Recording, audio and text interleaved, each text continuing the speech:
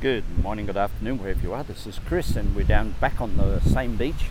I only got halfway before I finished the last podcast, and I wanted to continue with something that I was reading about yesterday, studying my old notes from metaphysics. And the topic today is whinging. So it's easy to become a whinger, complaining, focused on something gets into your brain and makes you continually looking at what's not. It's easy to become a whinger. Whinging, it's not a new word. It's not an Aussie word. Whinging is continually complaining about the same thing. Kids whinge, and they whinge until they get what they want sometimes, and we learn the habit of whinging until we get what we want. You know, my boss is too something, or this company's not right, or this job is not my perfect one, or this sports coach is not the coach, or whatever it is. We whinge and we whinge and we whinge.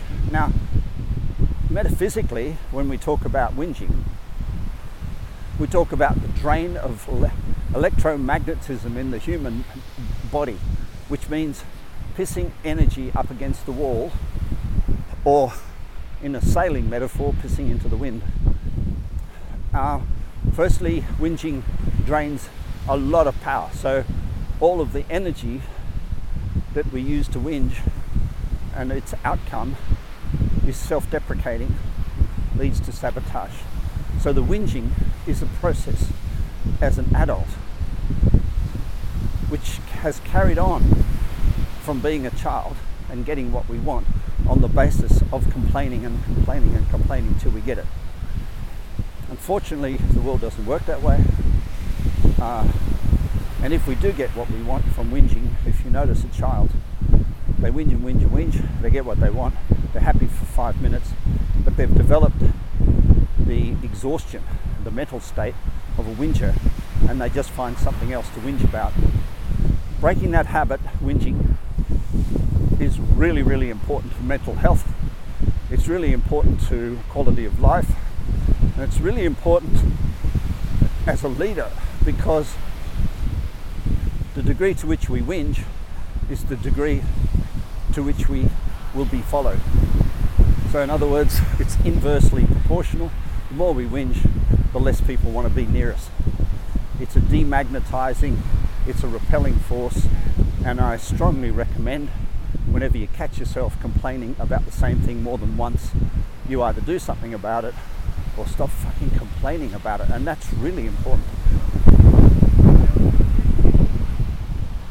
I was about to walk through the finishing gates of a foot race, which would not have been good for anybody, especially me. There's 6 people racing down towards me now on the beach. Wow, what a day.